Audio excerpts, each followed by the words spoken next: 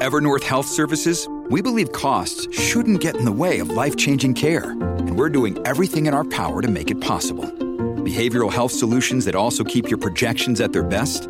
It's possible. Pharmacy benefits that benefit your bottom line? It's possible.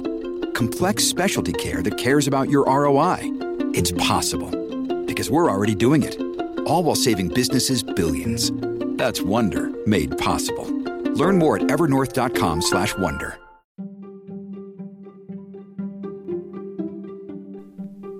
You're listening to Carbon Removal Newsroom, a weekly show about current events in the world of carbon removal, from technology and innovation to policymaking and job growth. Brought to you by Nori, the carbon removal marketplace.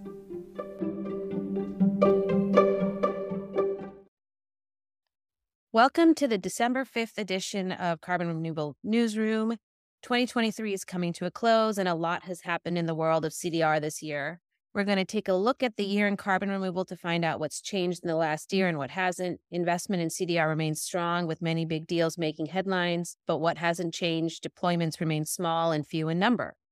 The traditional offset market has faced scrutiny like never before and seen a dip in investment. What's still the same? Corporate buyers are still seeking out the lowest quality products.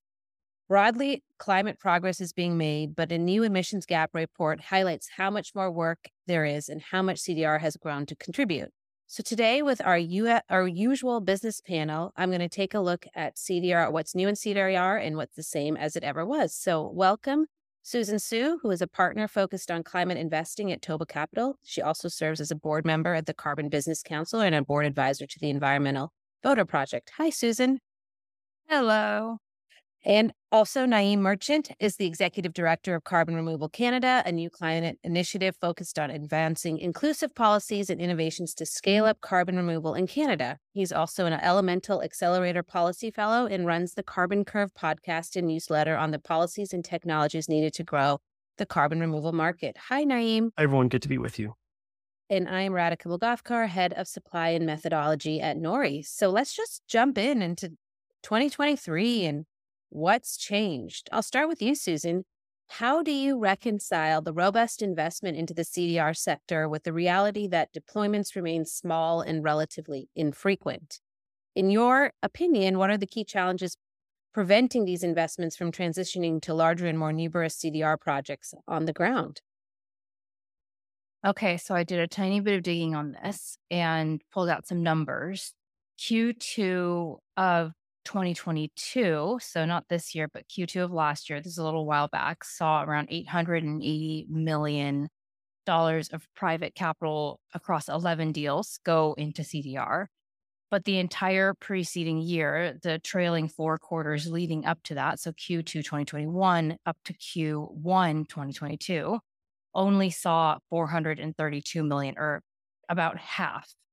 And so to me, a big reason why we're not seeing a massive sudden uptick in supply just yet is because it takes time to build and deploy and eventually scale these, in some cases, technologies, in other cases, simply projects. But the whole pipeline is actually has been very recently robust. So I think we can look at what's been happening in 2023, which has been a good year in terms of Frontier making a bunch of commitments, some bigger buyers, Amazon and Microsoft making announcements. But all of that then has to go through the whole function machine of it's great that there's demand there, but supply has to ramp up to meet that demand. So I think that's part of it. And also another part of it, if you remember back to 2022, it was sort of a situation where a lion's share of investment really went to 2 very large deals. One was Climeworks. Do you all remember Climeworks? $634 million. And the other one was a company called Carbon Clean, which was $150 million.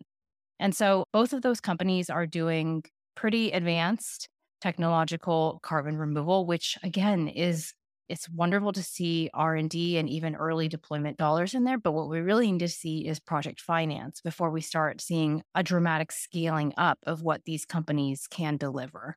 At the lower end of the price and in some cases perceived quality spectrum, we have tons of, avoided emissions. We have lots and lots of biochar when it comes to actual removal. We have lots of forestry when it comes to actual removal. And even those, though, because they're the land-based removals takes there's a whole permitting, there's a whole project setup process. So it's not like you can just switch a light switch on and then the whole room lights up. It's more like we need to set up an entire grid before the lights can come on. So I liken it a little bit to that. The last thing that I will say is that the IRA, which was huge for incentivizing the buy side, it dramatically increased the price of the 45Q tax credits up to $60 per ton, up from 35. And for direct air capture, as high as 180. That's quite a lot. That only turned on. I mean, it's been a year and 3 months, I guess, since the IRA, but then like it's policy. So it takes like a whole bunch of time to implement. And then the market has to respond to it. So I just think I think we're right. We're in a fine place, actually, when it comes to delivering supply. I'm not concerned about that at all, especially because a lot of the dollars that we have seen, venture dollars, have gone towards whether it's direct air capture or some other type of technology-driven carbon removal, which again, think about the technology cycle. It has to be de-risked from a science, engineering, early deployment, and eventually scale deployment perspective. So there's like a lot of steps in there. And then the last thing that I'll say is that it is currently, as far as I know, free, or in some places almost free, to pollute. And it's very hard to compete with free. One thing that you touched on, Susan, is the whole capital financing piece. And I'm curious if you have any opinion or thoughts on where we are in our current development cycle as a CDR industry in the path to getting to capital financing, right? I mean, I think that is sort of the holy grail for a lot of suppliers. But to your point, the tech's not ready, the policy's not there, the permitting is difficult. So where do you think we are as an industry, and how do you think that'll evolve in the next few years? It's so hard, right? It's like the ultimate chicken or egg, but it's like a multifactorial chicken or egg problem, because in order for project financiers to get involved, they have to be able to underwrite something to many years into the future. And that means that demand has to be baked in a certain reliable way. But also, and I feel like we are just like a broken record on this podcast in some ways, but here we are coming back to protocols and MRV. I mean, that's a really important piece of it. And so everything has to kind of co-evolve, which I think it is. I think we are going the right direction. And there's just an enormous number of companies, investors getting involved in CDR in one way, shape, or form. And it just takes a little bit more than a year for that all to percolate. But I do think, and I've said this on previous podcast episodes, but uncertainty is the enemy of liquidity, and liquidity is a friend to project finance. So we need to, the enemy of my friend kind of thing. We need to just increase certainty across the board, which is why Frontier is really powerful, but also having better MRV tools is really powerful. And also protocols that everybody can agree on is really powerful. So maybe we'll talk a little bit about that later. All right, Naeem. So I want to bring you into the conversation as somebody who has launched a whole new, group in Canada, helping that country become a CDR leader. What do you hope to see in 2024 in terms of deployment, both across the CDR industry and in Canada specifically? Well, I guess I'd like to just see more projects deployed, and I probably will get to that. That's going to be my broken record for this episode, is just like, how do we build more of this? And one big question that comes in mind to me, and when I think about this, is project financing. This still feels like a black box to get some of those projects ready. I mean, I think that it makes sense for so many of these technology-based carbon removal companies to be seeking venture funding to the stage that they're at, that, they're going to need to graduate to project financing to grow. And it sounds like what's really exciting to me is kind of some of the points that Susan made around the need for protocols and reducing uncertainty and creating kind of more liquid markets for this. Like, that hopefully brings our project financing. But I'm wondering, like, what else are we missing? So this is more of a question than anything else, probably back to Susan, because she has such great insights on this stuff. But like, what is it going to take to get project financing online for carbon removal deployment at a larger scale for the companies that are ready for it? Well, I'll just say one thing that I think about a lot, which is not related to the business part of it, but it's like the policy piece of it. I mean, there is not, in my opinion, enough known and well understood definitions that could be produced through standards. But when you have 20 standards, which is the right one, I think sometimes we need to look to other government agencies to help produce a floor potentially. And I also think the other thing that, Susan, you were talking to, and then I'll turn it over to you, is uncertainty. And I think there's a ton of uncertainty also around the permitting regimes, the acceptance within communities, social communities, all of that, I think, bakes into the difficulty around project financing, which to the, multifactorial analysis, you have uncertainty of the tech, you have uncertainty of the permitting regime, you have uncertainty of the social acceptance, and it just, builds and builds and builds. So there's a lot that can be worked on for sure. Susan? I agree with you that there's a role for regulators to set at least a floor, if not maybe help define where the walls should be of our carbon removal house. It's just really hard to know where we are. I mean, it's hard to orient yourself in space when there isn't anybody helping to at least minimally geolocate you. And I completely agree with your point, Radhika. I also think that on the buy side, and we're starting to see this over this year, but it's like, let's take something that people really understand quite well, which is, organic certification. If organic certification it could include everything from, in some cases there are GMOs to, in other cases there's glyphosate, but it's only applied in this certain way or whatever it is, like, then how would what would happen to consumers as well? Consumers' trust and perception around organic, so that's the buy side. And what would happen on the production side? Like, where would farmers or producers' incentives be to go through the more onerous certification process if others going through a less onerous certification process could slap the same sticker on their loaf of bread or what have you? And I think that's a little bit where, I just come back to, we need somebody to set the floor, but as well define where the walls should be, and that's not something that an actor within private industry can credibly do because, I mean, for obvious reasons, right? And I'm not sure. I don't work on this. I'm not on the regulatory side. I'm not sure, and I do wonder if it's being worked on. Imagine that it is, but it's really complex because we're also now talking about global cohesion on something with a very tight timeline, and that's already happening. There's already all kinds of claims out there, and it doesn't have the kind of like urgent human health implications as food labeling. I won't say organic, but just food labeling in general. And so there's sort of like just this ball of messy yarn that we're dealing with. Yeah, I was just in DC 2 weeks ago talking to some of the regulatory folks, and some are super aware and some are less aware, and I think the hard thing about CDR is the vastness of the industry and the various agencies it touches, all from, the CFTC all the way to the USDA, EPA, forestry. I mean, forestry is part of USDA, but you get my point. It is a difficult proposition and herding cats a little bit on top of it's not their top priority, right? Because they've got budgets to pass and they've got wars in other parts of the world. And there's a lot going on there that they are all trying to keep track of. But I want to pivot back to business because we're a little bit in the regulatory space, which is my favorite, I have to admit. But back to business. A recent Bloomberg investigation, Susan, found that while 2023 saw a dip in corporate offset purchases, buyers still flocked to the lowest quality and cheapest product. What drives this preference, despite the growing awareness and criticism of such practices? And do you have any thoughts on how CDR separates itself from that type of offset? I mean, I think everybody knows what's driving the preference. It's that earnings, first of all, it's cost lines. And at the end of the day, there's no cost to criticism. There's no cost to growing awareness. There's really no cost to looking bad.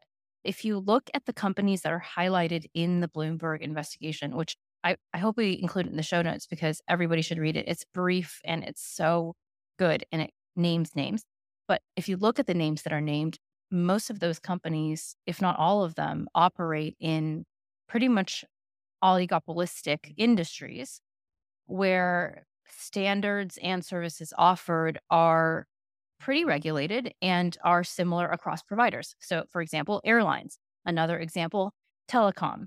Another example, there are actually several, there's at least one, if not two, cosmetics companies on there. But even that, because it touches humans, it's pretty regulated. And there are not infinite providers. Sure, there are if you're like buying what have you on, on Amazon or from a K beauty shop or whatnot. But when we're talking about the really big players, there are actually not that many of them. And they tend to own a huge share of the market. And so even if they are revealed, so to speak, to be greenwashing or it just kind of like doesn't matter because it is not ultimately what is going to hurt them. It's not right now top of mind for their consumers. None of us are going to stop flying on Delta because Delta was greenwashing. I'm not saying, I'm just saying Delta, for example, because it's a well-known brand. I'm not saying Delta was actually, I think Delta was called out as one of the better brands in the Bloomberg report, but EasyJet or whatever airline, Air France, doesn't matter because if they offer the route that we need at the price that we need, we're going to do it. Even those of us in CDR, even those of us in climate tech. So I think that's part of it. And I also think that if you look at how much it would cost to actually abate some of the emissions or negate some of the emissions that these companies are generating, it is a large sum of money. No company wants to take a hit this quarter or next quarter or any time under my tenure as CEO, because by the way, my job is only, I serve at the pleasure as CEO. It's not like this is my kingdom, right? I mean, even the most powerful CEOs in the country, Satya Nadella, Tim Cook, they serve at the pleasure and they can get yanked if their shareholders are not seeing the results that they want to see. And so in boom times where there's a lot of spending and companies are generating a lot of extra profits, maybe we see a preference for higher quality, but that's not, for the most part, the times that we're in right now. So I do think there are a little bit of like macro factors, but I also think forever it's always going to come down to cost. And until we can get very, very high quality at equivalent cost to some of the lower quality avoided emissions stuff, then we're always going to be struggling with this problem. So Naeem, Susan took us from the low cost to the end where hopefully durable credits are also low cost. But what do you think the steps are in between to get us to start corporate behavior changing and also start driving the type of demand that will then help with the project finance and get the flywheel really moving? Yeah, I mean, that's a good question because the implications of this are that, actors who are doing high quality carbon removal, long duration carbon removal are missing out on those funds, number one. Number two, that the climate impact of carbon credits that don't work is not that someone made a bad purchase and that sucks for them. It's that the pollution claims that they're claiming were negated didn't actually happen, right? So it's not just bad from a market and consumer point of view. It's actually really bad for the planet. And honestly, I don't know what we do about this because for me, I just want to throw the whole thing under the bus. Like the voluntary carbon market is just garbage and you should just move on. But I can't wave a magic wand and make that happen. I think the examples of people doing this well, like Frontier and Shopify and Microsoft and like a handful of others that are being really thoughtful about this, is very much the exception.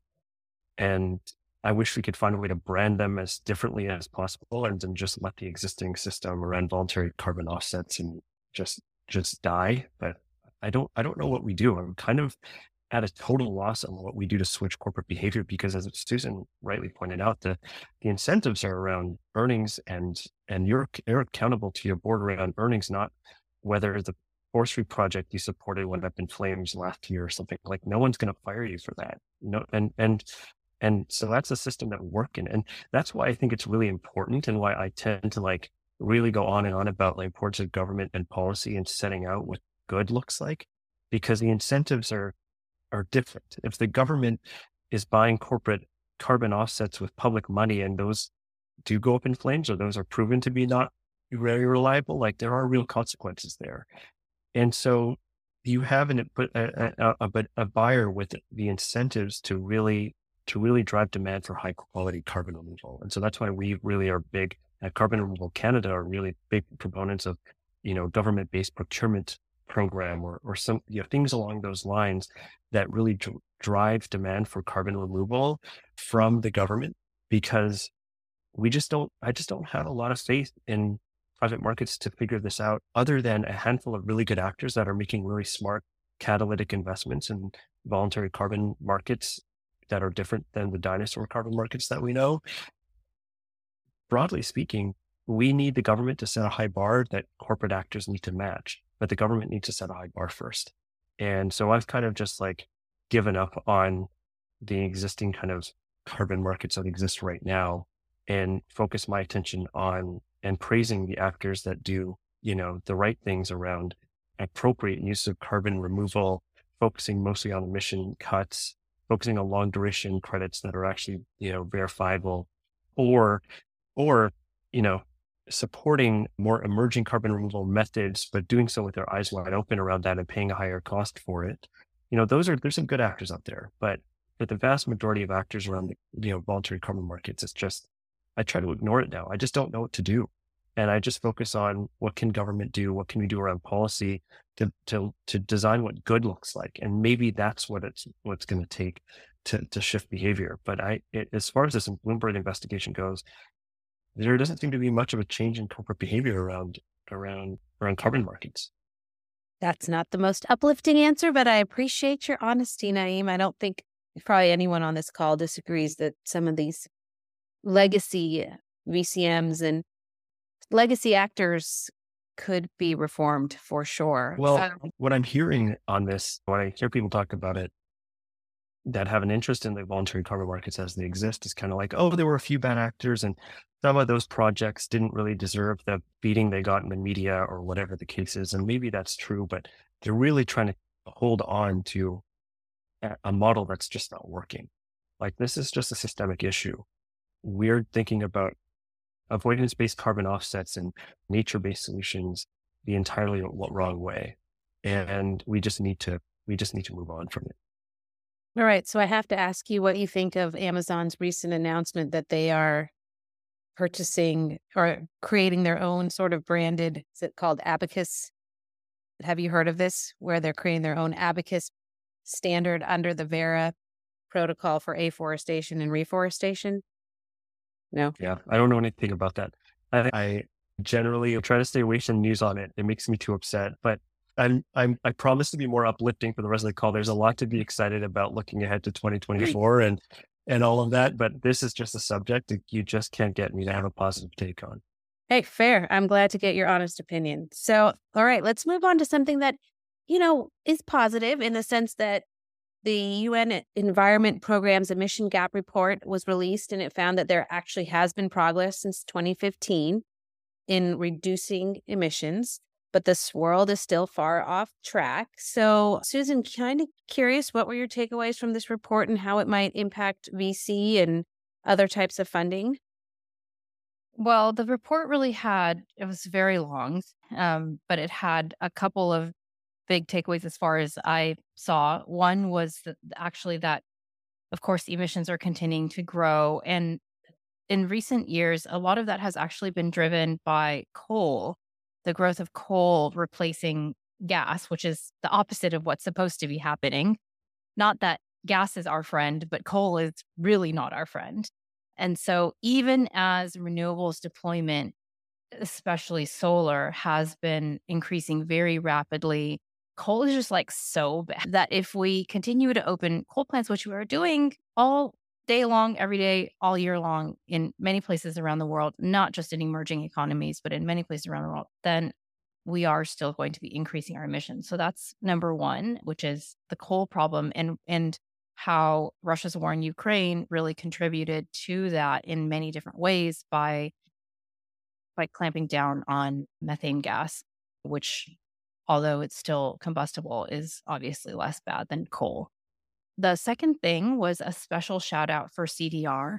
The report is now fully embracing and saying we need CDR, but kind of like the theme song of this podcast, that we need better CDR and that we need to reduce the risks in order to increase certainty and all the things that we always say. So nothing super novel there, but it's great that they carved out a special shout out for CDR, which I think is important for getting kind of global stakeholder attention on these seemingly intractable problems. I share Naeem's sentiment.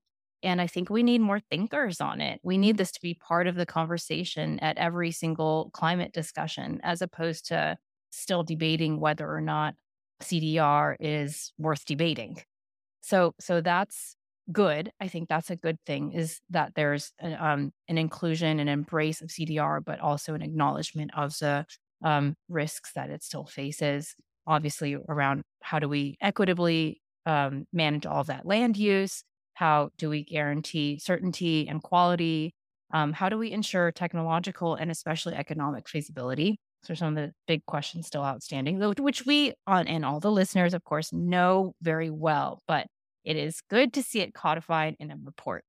And then finally, one takeaway that I thought was actually really interesting and very positive is that the report notes that meeting the basic energy needs of people living in poverty around the world, which is several billion people, would have an almost negligible or very limited impact on GHG emissions.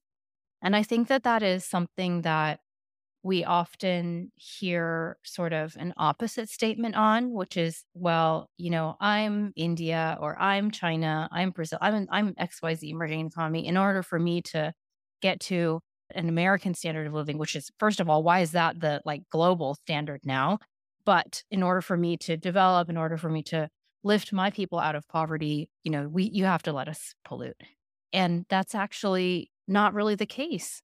And that's really, really promising. There are so many ways that nobody should be living in energy poverty. There's so many consequences socially, on health, on many other things that we don't need to discuss here. It should be very obvious, but we don't have to trade that off in order to maintain emissions equilibrium. And that's something that's very exciting. And that's not always the standard message that you hear out there. We often hear it posited as this zero-sum situation, which it's not. All right, Naeem, last question for you in this sort of look back on 2023. As Susan mentioned, the report included evaluations of different types of CDR methodologies.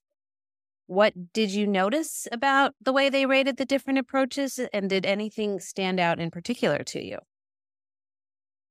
Yeah, I really liked that report. I thought it was well done, and I shared it with our team because I think there was just a lot to dig into there.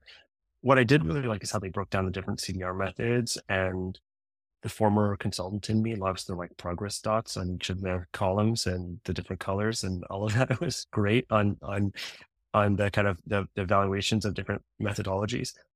But I think what stood out to me was just that the performance metric that they used to talk about scalability and MRV and public perception against each of the different CDR methods wasn't in terms of, one method is good and one other method is bad, or one is high risk and one is low risk, but it framed performance in terms of progress, which is exactly how we need to be thinking about scaling CDR is, where are there challenges to making progress, and how do we address those challenges against all of these different metrics for each of these different CDR methods? And how do we get then all of those different methods to green dots, or as close to green dots as possible? Some of them will never get all the way there, but it's great to kind of see this in terms of progress instead of kind of a judgment on what's better or worse or good or bad. And especially when we're talking about carbon removal methods with the potential to store CO2 for centuries or longer. We want to take a technology neutral approach to this and focus on, okay, we have a scorecard with all of these different metrics around readiness for scalability and cost and MRV and some of these other pieces. So I think that there's just a lot that we can learn from how they framed, the different approaches to CDR and how we get to better. All right, so let's turn to looking forward to 2024. So obviously the year is ending with COP. So let's start there. What are you both watching for, and do you anticipate there being announcements out of there that impact carbon removal, just generally speaking? So Naeem, I'll start with you, and then Susan, you're on. Well, I'm not really sure, what will be coming out relating to CDR specifically, or I don't want to speculate on that. But what I would be watching for are announcements by countries and how they intend to use CDR as part of their climate strategies, right? Like that's what we want to do here, right? We want to make sure that we're getting away from this kind of hand wavy, we'll figure out what to do with all these residual emissions and maybe we'll just plant a lot of trees approach to like, okay, what is a right sized fit for purpose carbon removal sector look like? And here's where we want to drive towards. And here's where we see carbon removal playing a role. And I think that's what could be really powerful is that more countries actually acknowledging and integrating CDR as part of their climate plans. I think that'll be really powerful in driving investment in CDR in those countries. So that's something that I would really like to see. And I'd be watching for in terms of carbon removal related announcements at COP. Susan. I am a little bit or a lot disillusioned on COP. I don't have very high expectations for the things that we see coming out of it. I also, am not very strong on the policy side. Personally, is not really what I pay attention to. I think, if anything, I mean, this is not related to CDR, but I'm happy that the loss and damage fund is going to be a real thing because, if you'd had asked me last year, I'm very cynical about all these things. I'm extremely cynical about nations. I think they're similar to corporates where everybody's just trying to do the minimum possible to cover their butts, basically. And no one does anything altruistic, of course, because they're not incentivized to do so. And why would we do anything we're not incentivized to do? And so I think it was a surprise to me that that actually became a thing. And so maybe as it relates to CDR, what I would say is it would be really interesting to see if there are, as Naeem mentioned, a little bit more specifically articulated pronouncements around how countries will, whether it's integrated into their plans or actually support it through infrastructure investment or invite it into their landscapes. I mean, I think there's a really big opportunity. We've talked previously on this podcast about, Kenya and other places trying to kind of remake themselves as carbon removal centers. And I think there's a great opportunity to do that and to earn a bunch of bonus points in the climate world if anybody cares about that. But it's a growing world, I'll say. So, that's what I would be watching for, but I'm not holding my breath. All right. Well, Susan, next question. I'll start with you. Is there anybody or any group's work you'd like to give a shout out to this year that relates to CDR? And then Naeem, you're on too. Well, I mean, I'm pretty biased. I think Naeem's been doing a really great job with Carbon Removal Canada. He did not need me to shout him out. He's already on the podcast and gets an intro and everything. But I also would maybe just mention the Carbon Business Council. And I'm, again, biased because I am a member of their board of directors, but they have just been, I mean, every time we have an update call or I check in with the team, it's like, they just execute. Like they've just been doing so many things and growing the membership and doing so many things for the members.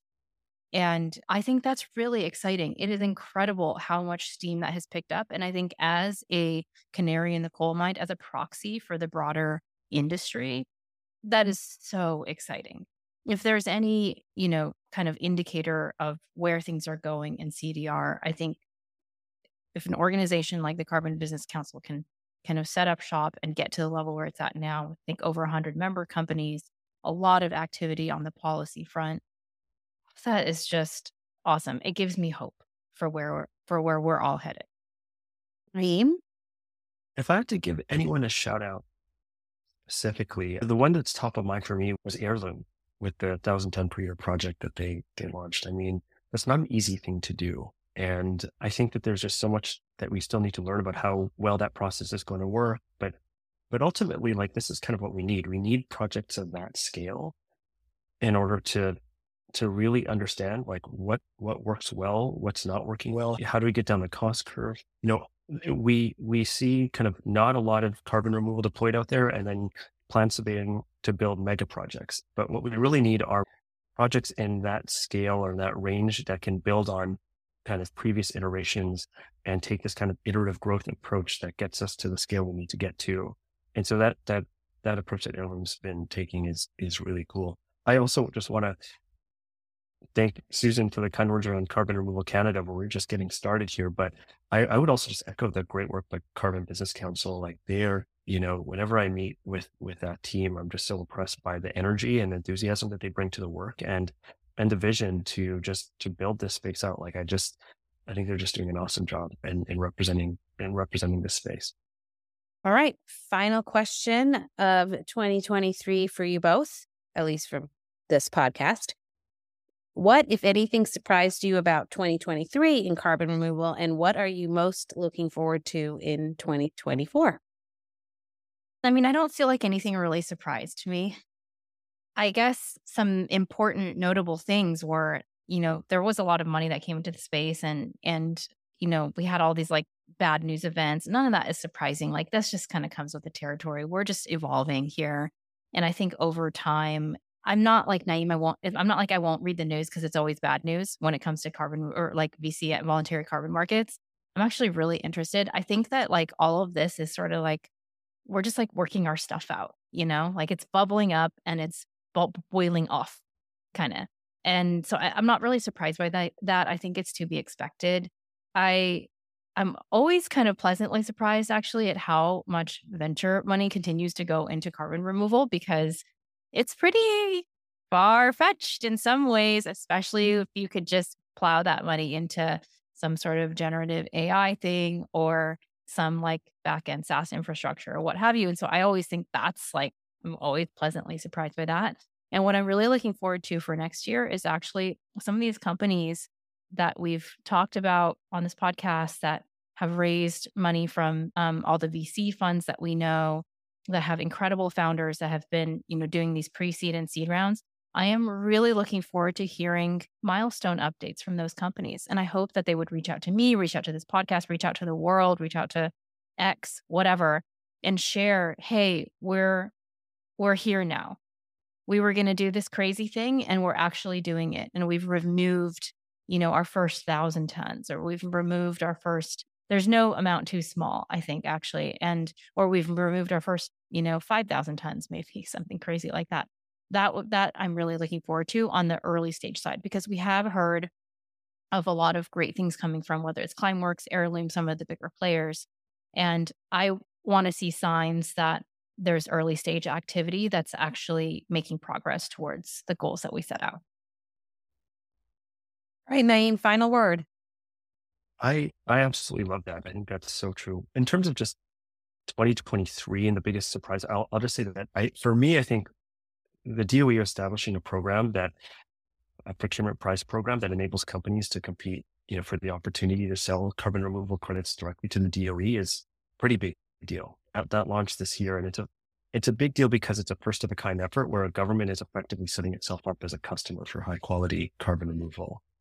And that's impactful because it enables the government to set a high bar in terms of MRV and deployment standards, and they get to do it for, frankly, it's like a relatively small investment, right? So for me, like I look at something like that, I think that's a very high leverage, high impact policy, and it's the type of policy that we definitely want to see other countries adopt, including Canada. And so I never thought I'd see something like that when I first started working in carbon removal. And so that's why I thought it was really, I mean, it's not exactly a procurement program. It's a procurement prize. And I understand there's some nuances around that, but it is a really big deal. I thought that was very cool. And when I first got into the space, never thought I would see that so quickly in terms of something that would happen around carbon removal policy. And then what I'm looking forward to in 2024 is really similar to just, Susan's answer. It's just like, I was on a panel a month ago and I said, the last thing I want to see, we're sitting here a year from now and we're still talking about carbon removal in the abstract. And I think that that's kind of how I feel about what we want to do in 2024. I want to talk about carbon removal projects that are getting off the ground, that are meeting in early milestones, as Susan put it, or just becoming more real to people. When we talk to people in government about carbon removal, they're like, where can I go look at is there is there a, in my jurisdiction, is there a plant I can see or go and visit? Or they're really excited about it. They think it's really interesting, but we got to stop talking about it in abstract and start getting some of this stuff off the ground. And that's why I talk about Heirloom being a company I want to shout out, because they're getting it done. And I think the more of that we see in 2024, which I think we will see, and I'm excited to be able to point to more and more projects, that's going to be a big deal. Whenever I have conversations with policymakers, they want to know, where's the nearest plant? Where can I go visit? What's happening around the world? Who's building out the largest projects right now? And so we want to start building in 2024, and companies are doing that, and it'll be really exciting to actually be able to point to stuff in 2024 that's being built right now. And so that's what I'd love to see. And that's what I'm looking forward to in 2024. All right. Well, thank you both for all of your insights throughout the year, and have a wonderful holiday. And we will see you both in 2024, and hopefully both of your visions will come true, and we will really see some scaling happening within the industry.